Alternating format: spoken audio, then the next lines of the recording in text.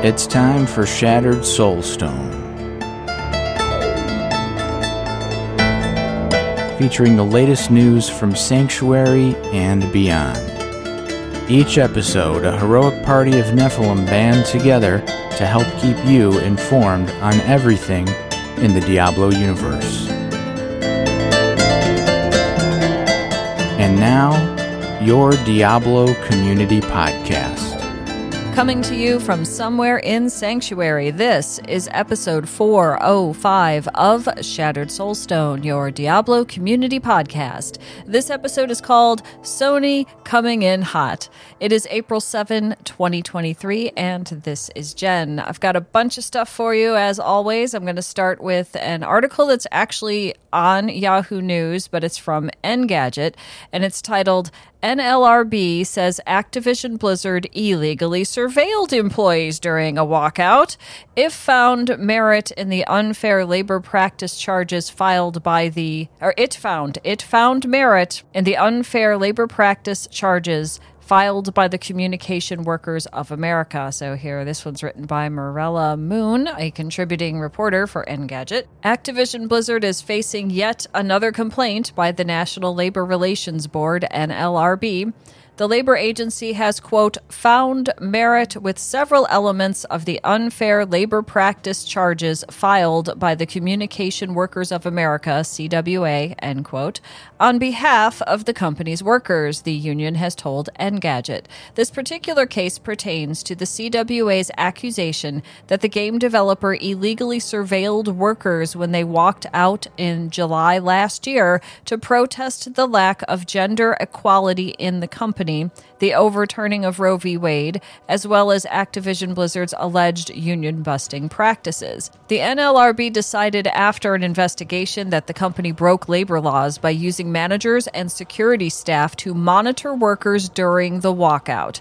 In addition, the Labor Board found merit in the CWA's accusation that the developer threatened to cut off workers' access to an internal chat room where they discussed their pay, hours, and overall working conditions. As IGN notes, though, NLRB has dismissed one charge regarding the company cutting off people's chat access to an all-hands meeting. The publication says Activision Blizzard's Chief Administrative Officer Brian Bulatto has informed workers that chat was shut down for future all-hands because that particular meeting turned toxic. Attendees used it as a chance to, quote, disparage the work of the Diablo Immortal team and others, he explained. I can't confirm that, but this guy seems to think that happened. An NLRB spokesperson told Reuters that it will move forward and prosecute Blizzard if the company doesn't settle. An Activision Blizzard spokesperson told Engadget. And again, every time you see an Activision Blizzard spokesperson with no name, I assume it's coming from Bobby Kotick. I don't know this for sure, but why wouldn't there be a name here? Are you running through so many spokespeople that you just don't even bother naming them now? I mean, what's up here, right? It just seems kind of sketchy to me. But this is what the spokesperson told Engadget. Quote, we take protecting our people from toxic workplace behavior very seriously. We appreciate that the NLRB has withdrawn one of these allegations, and we're confident the steps we took to protect our people from a toxic workplace were the right ones. CWA wants us to accept the other false claims, but we strongly believe employees shouldn't have to be subjected to insults and put-downs for their hard work, especially on company communication platforms. Okay. Now, if it was really true that people were, disparaging the Diablo Immortal team, that's the one that's on, tablets and phones, and I think it's on PC, but I'm not sure if that.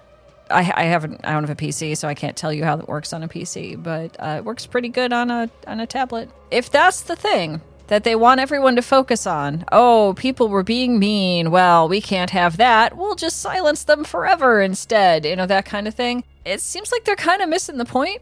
I mean, part of this was that people were being surveilled by the company and by the, the part I read earlier.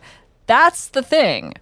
Whether or not people were, unhappy with Diablo Immortal does not override those other things of being surveilled by your company, in my opinion. It goes on from here with some of the older stuff that we already knew about with like the frat culture and things like that. So I'll just move on. Code to CWA tweeted this: if Activision Blizzard, and they're tagging it's a bunch of letters stuck together, but it's Activision Blizzard's Twitter account that they're naming. So if Activision Blizzard was serious about, quote, protecting our people from toxic work behavior, end quote, they would stop intimidating and threatening organized workers. And if they don't, the NLRB will continue to investigate and find them guilty of breaking labor law, which is what they appear to have done. IGN has an article, NLRB to file complaint against Activision Blizzard in illegal surveillance case. That's the thing. It's not whether or not the majority of your workers enjoy playing Diablo Immortal. It's about illegal surveillance. That's what this is. And that's why I think they're not adding names, that Activision Blizzard is not adding names to the spokesperson because, it's just like you can't surveil employees because they did a walkout for legitimate reasons that is legitimately protected. They can do that as long as they're peaceful, and try to make it about, oh, well, they were picking on the Diablo Immortal team. I mean, that's just, it's redirection. It's misinformation. They may have had people that weren't happy about Diablo Immortal, but that doesn't mean they shouldn't have also talked about why they decided to surveil people, because that part's probably illegal. So anyway, so IGN has 3 charges from the NLRB, and I'll read you a little bit of this article.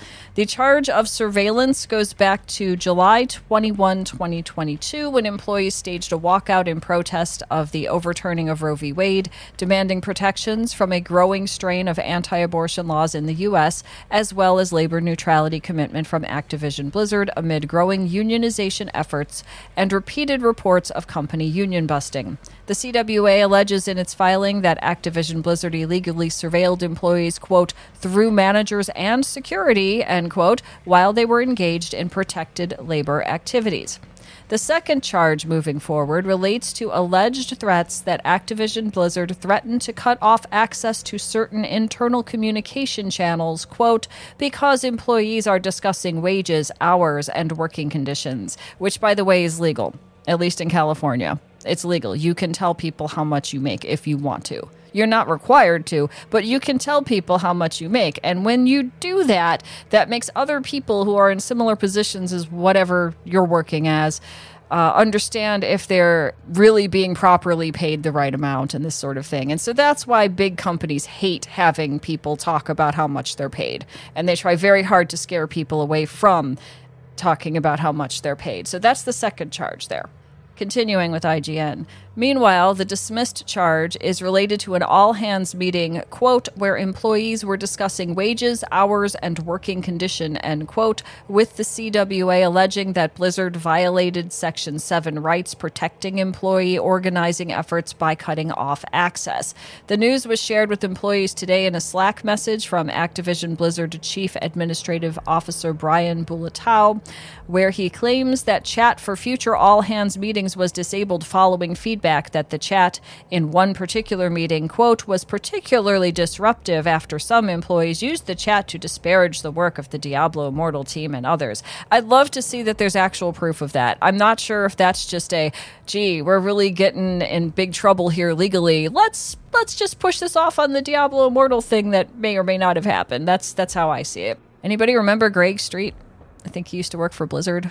And he recently, on April 5th, posted a thread on Twitter. He wrote, "News, exclamation point. I am starting a new journey in more ways than one.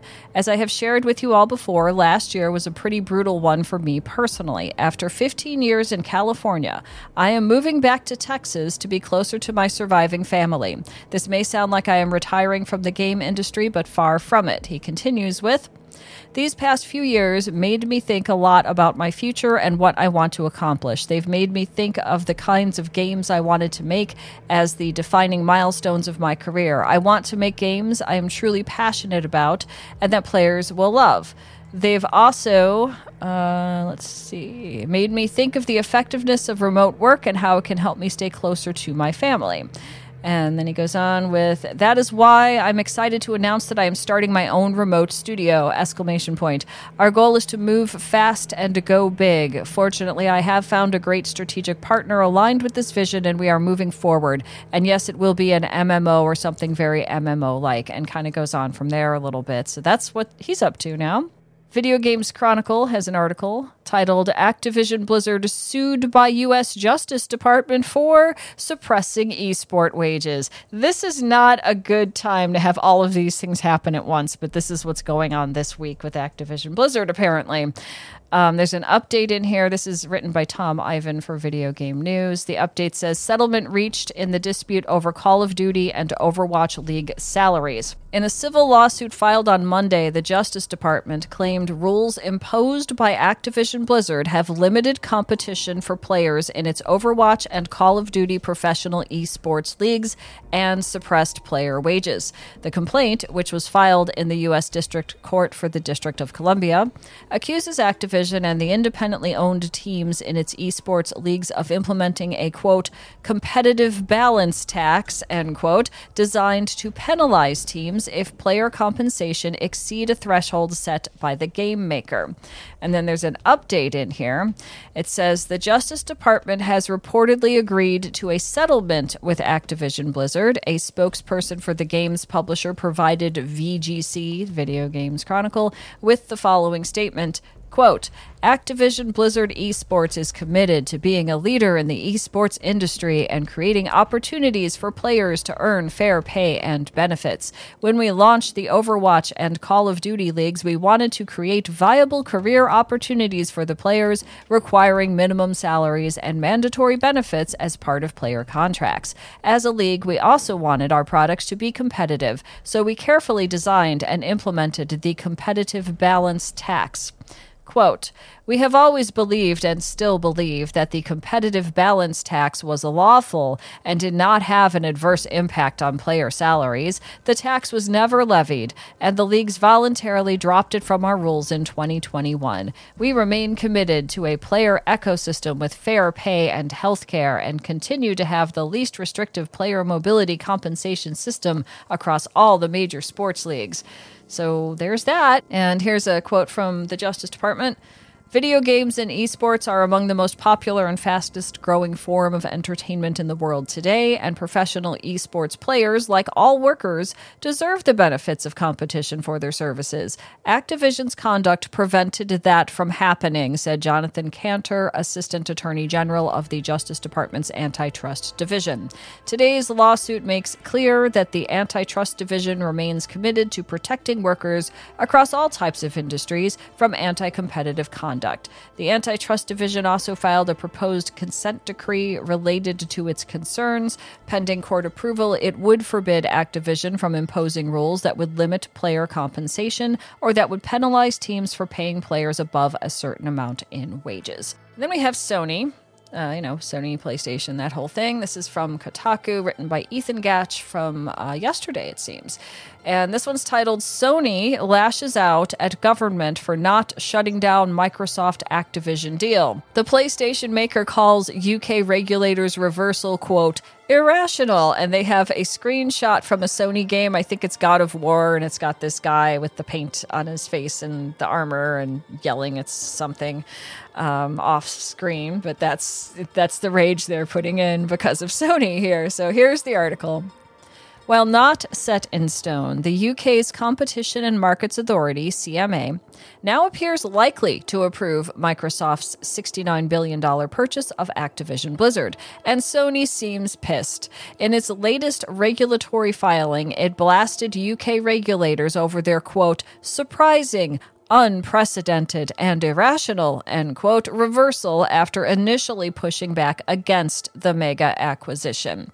CMA approval is one of the last major obstacles facing the unprecedented deal to merge Xbox and Call of Duty, and Sony hasn't been letting that happen quietly. The PS5 manufacturer's latest tantrum happened on Tuesday via Tom Warren at The Verge with a new filing that criticizes UK regulators for essentially accepting Microsoft's math when it comes to forecasting how many users Sony might lose if Call of Duty became an Xbox exclusive.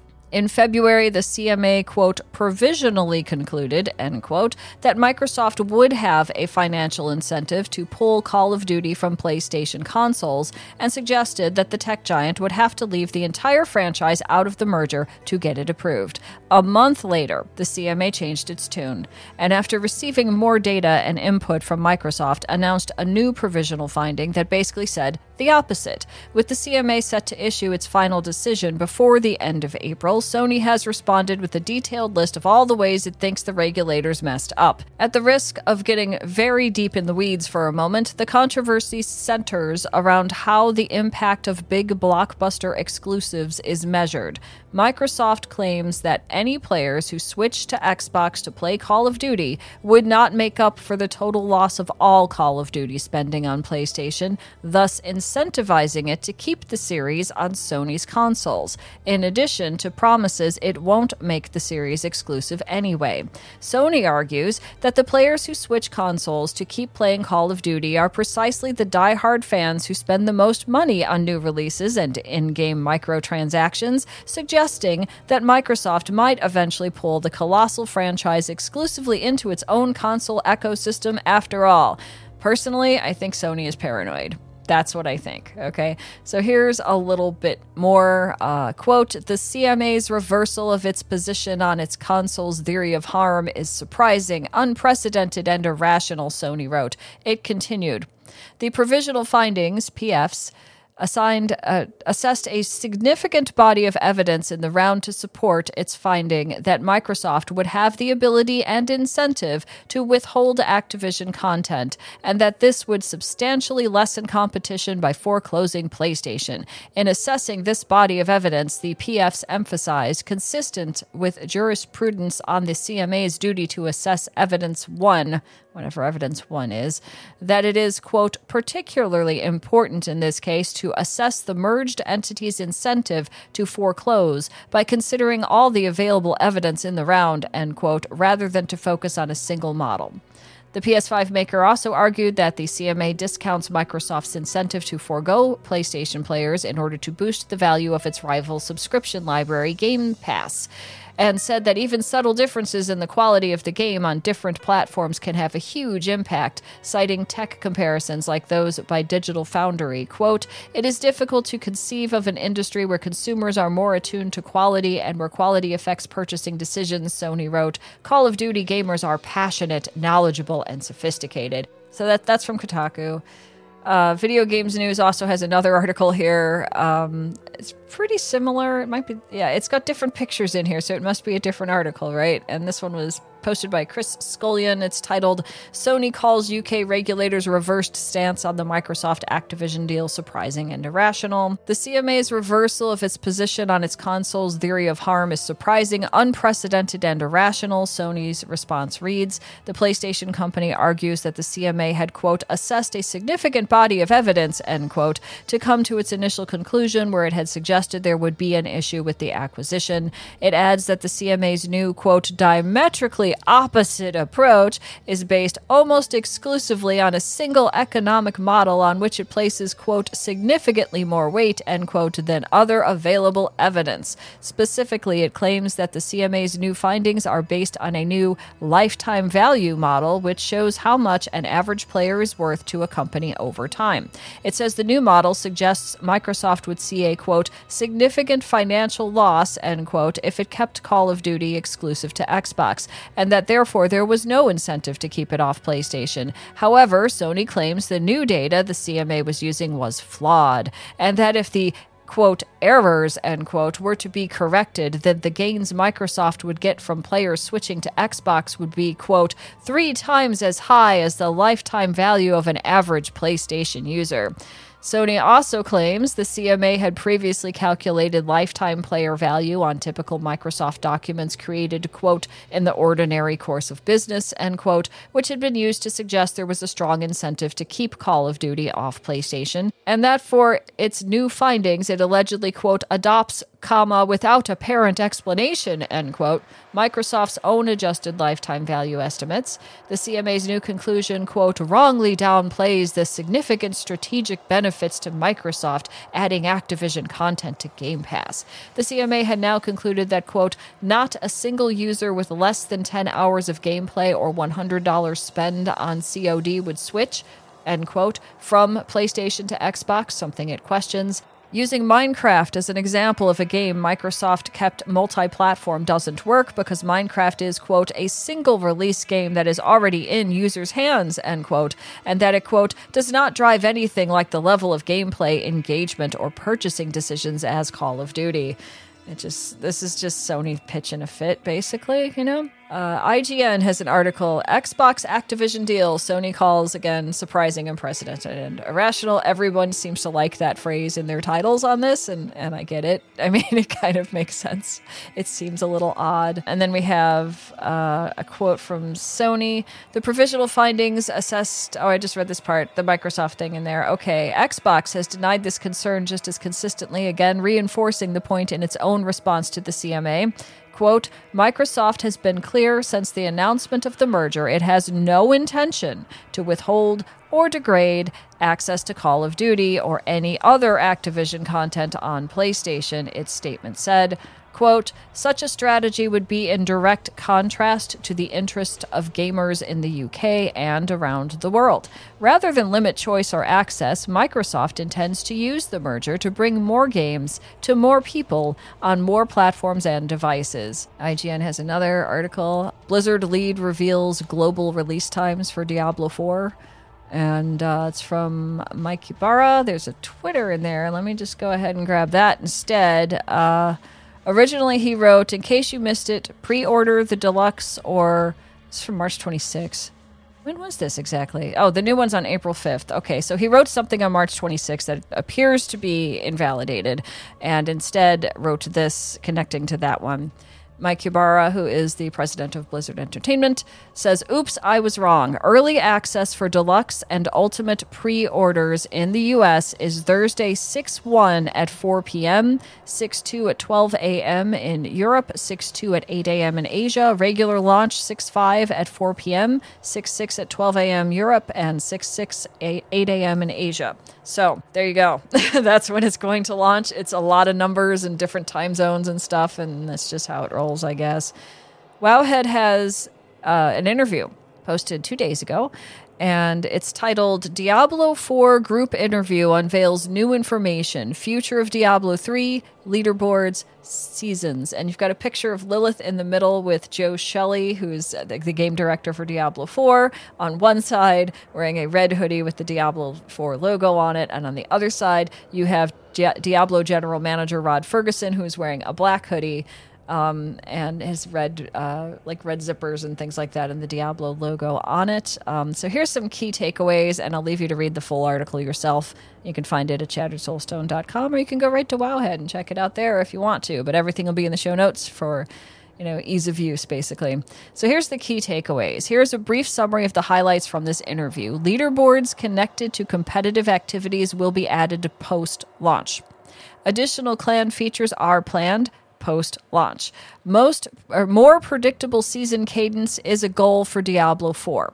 Season journey includes, quote, power-based rewards and, quote, is not monetized. So that to me says they're not going to say, put it into Xbox's, Game Pass or whatever, right? More cosmetic types are coming after launch. Diablo 3 seasons will be repeated starting with Season 30. Blizzard wants to, quote, reduce the overall scaling multipliers and damage numbers in combat in Diablo 4.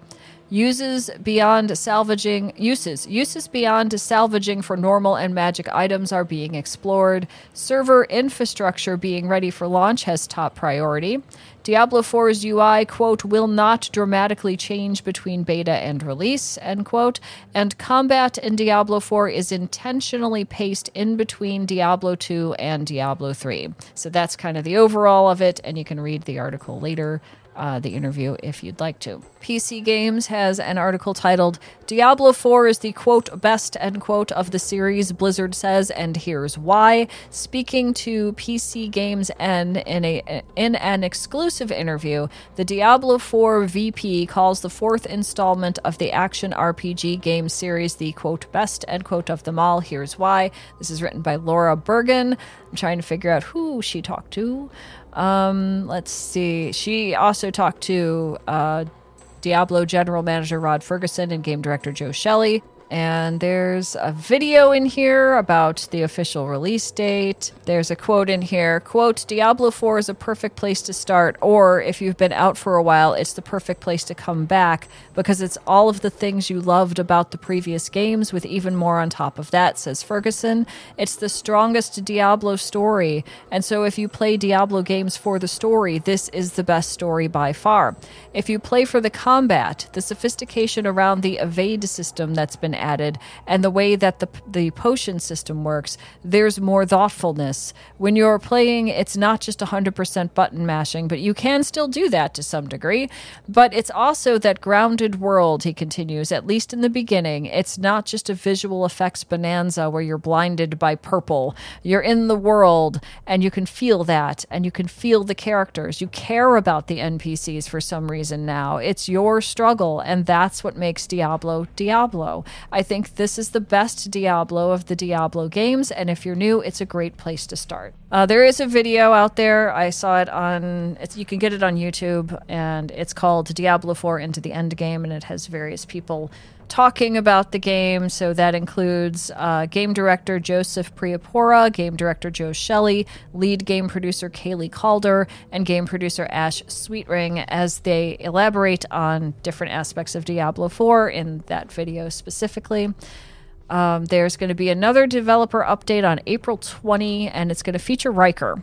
So I think that's going to get a lot of views because he's pretty well known in the Diablo community, so that should be fun to watch. I assume it's going to also be on YouTube, where people can find it later if they miss it the first time around.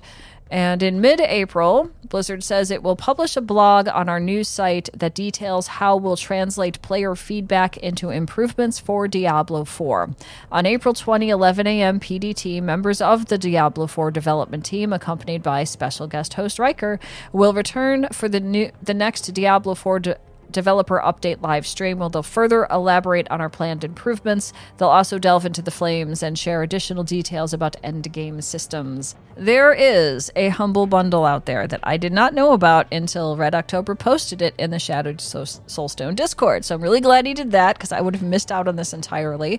And it is the Blizzard Entertainment Legends and Lore book bundle. There's 22 items in here.